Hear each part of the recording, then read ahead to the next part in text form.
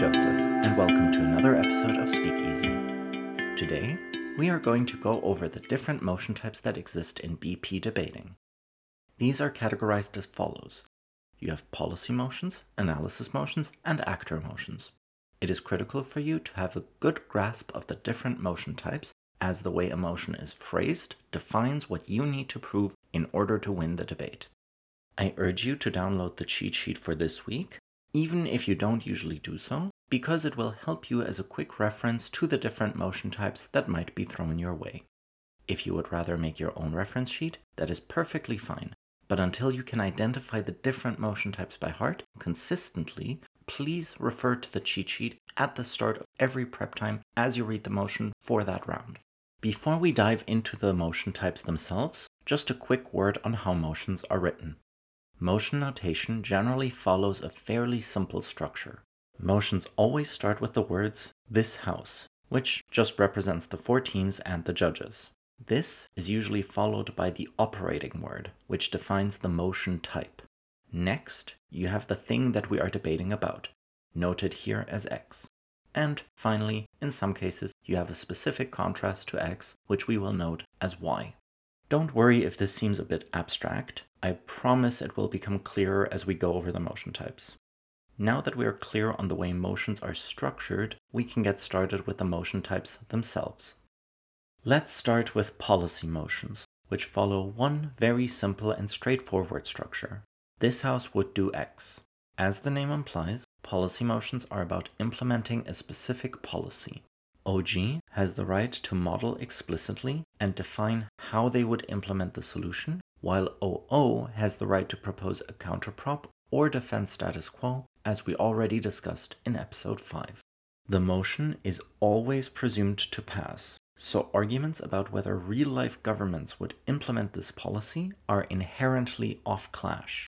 The burden on government is to prove that there exists a problem worth solving and that the motion is the best way to solve it.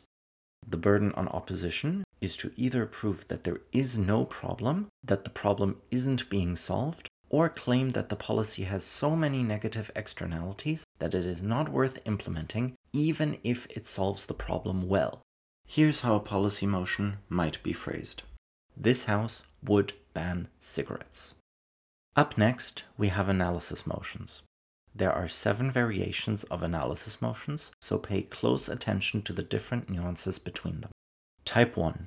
This house believes that X motions require government teams to prove that X is true and for opposition teams to prove that X is false. There are no policies, there is no fiat, this is merely a debate about value judgments in regard to X. Here's how an analysis motion might be phrased. This house believes that there is no moral obligation to follow the law. Type 2. This house believes that X should Y motions are technically also analysis motions that can be debated in the abstract. They usually still benefit from presenting a model.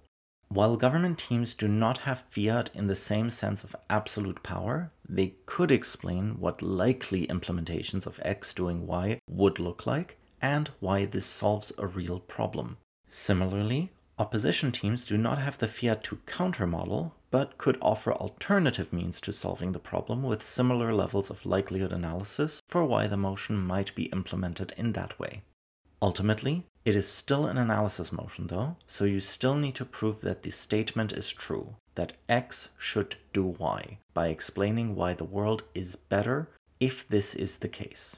Note that unlike actor motions, which we will discuss later, it is not inherently important if it is good for X. You need to prove that on net, the world is a better place if X were to do Y. Here's how an analysis motion with a policy suggestion might be phrased. This house believes that the US should sanction Saudi Arabia. Type 3. This house supports X or this house opposes X are effectively the same motion, just that you flip sides. This motion type does not require a model. While government teams can characterize what the thing they oppose or support is likely to look like, they must defend the position in its totality. They cannot simply choose only the good aspects of what they're supporting, nor oppose only the bad of what they oppose. They must support or oppose it in whatever way makes most sense within the motion, just as opposition teams have to take the opposite stance.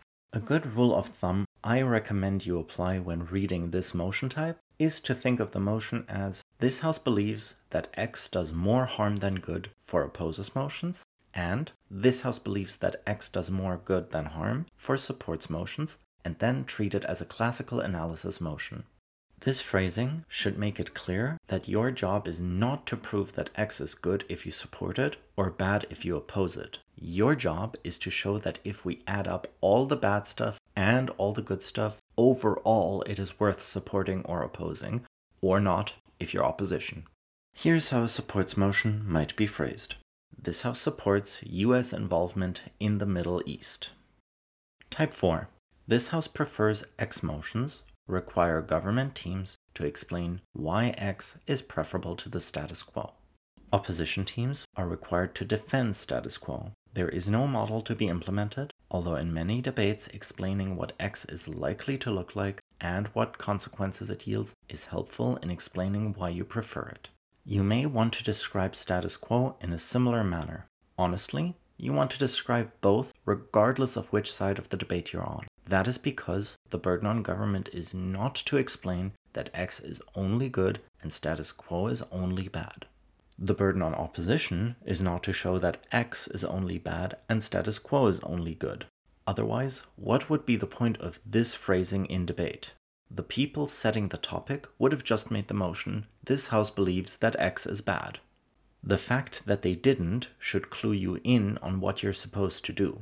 The burden is to prove that X is better than status quo, and, obviously, oppositions will claim that status quo is preferable to X. Much like supports or opposes motions, you want to acknowledge your drawbacks and the other side's benefits and compare them when explaining why your side should win. Here's how a prefers motion might be phrased. This house prefers conscription by lottery as a means of enrolling people in the army. Type 5. This house prefers X to Y motions are effectively the same as this house prefers X motions, except in this motion type you do not compare X to status quo, but to whatever Y is. Otherwise, it's the exact same as analysis motion type 4. Here's how a prefers motion with a specific alternative might be phrased. This house prefers the conscription by lottery as a means of enrolling people in the army to aggressive recruitment of volunteers. Type 6. This house prefers a world in which X motions require you to conceptualize an alternative world, in which whatever X is was always the case, starting from the point in time where it is relevant. Your burden is to prove that the world looking in the way the motion describes is preferable to the way our own current reality looks like.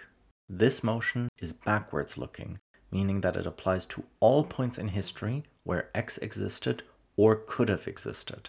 So for example, this house prefers a world in which cars didn't exist applies only from the moment in time where cars did exist. The thousands of years of human history previous to that are irrelevant to the debate. It is helpful to define the counterfactual clearly because that helps you explain why it's preferable to the world we do live in. Ideally, you explain exactly the ways in which that world is different from our own, and why those differences make that world better. Note also here that your burden is not merely to prove that this world is only good, nor that our world is only bad. You need to prove that it is better, exactly like in any other prefers debate. Here's how it prefers a world in which motion might be phrased. This house prefers a world in which organized religion does not exist. Type 7. This house regrets X motions requires you to conceptualize a counterfactual in which X had never existed, which means to explain how the world would have developed in the absence of X. Unlike this house prefers a world in which X motions, this one requires you to explain the absence of something, whereas this house prefers a world in which may very well offer changes or additions to the world. Note that it is insufficient for you to prove that X is bad. You need to prove that the reality X yielded, our world, is worse than what reality would have looked like if X had not occurred and is therefore regrettable. Here's how a regrets motion might be phrased. This House regrets the selection of Joe Biden as the Democratic nominee. The final category we have left is actor motions, which follow a similar structure as policy motions. This House as A would do X. Actor motions ask you to consider an action from the perspective of a specific actor or stakeholder. For the purposes of the debate, we, the House, are A, regardless of whether you're on government or opposition side. You do not need to prove that X is generally the best or worst thing for the world, but that it's valuable to the individual the motion talks about. This does not mean that actor A only cares about themselves selfishly. Most people, and even countries or organizations, do hold moral values and won't do certain things, even if it benefited them from a selfish point of view. You can therefore also make principled moral arguments, although you will need to prove that the actor actually holds those beliefs, not just that this belief is generically good. For example, if a motion places you in the position of a conservative individual, arguing that liberal or progressive stances are moral and should therefore be taken by the actor would be unpersuasive. This motion type also assumes that the actor can do X, much like in a policy debate. So saying X cannot be done would not be a legitimate challenge from the opposition. The burden in the motion is to prove that doing X would make the actor better off, or at least is in their interest in some capacity. Here's how an actor motion might be phrased. This House, as a parent, would not send their child to private school. Let's now make a quick checklist to make sure you caught all the motion types and list them all one last time. First, we learned what a policy motion is and how to debate it. Next, we went over the 7 different types of analysis motions and identified the specific nuances between their different notations. These were pure analysis motions, policy analysis motions, supports or opposes motions, prefers X to Y motions, prefers a world in which motions, and regrets motions. Finally, we discussed actor motions and how to make arguments relevant to them. Alright guys, that is all for now. I hope you learned something, and if you have any questions, put them in the comments below or write to us on Twitter at SpeakeasyDebate. And if you like this episode, please share it with your friends or other debaters you might know who might be interested in this series. As always, you can find the cheat sheet for this week on our website, speakeasydebating.wordpress.com. You can also find the cheat sheets for previous episodes here, as well as motions from competitions that we track. For now, have a nice week, and I'll see you next time.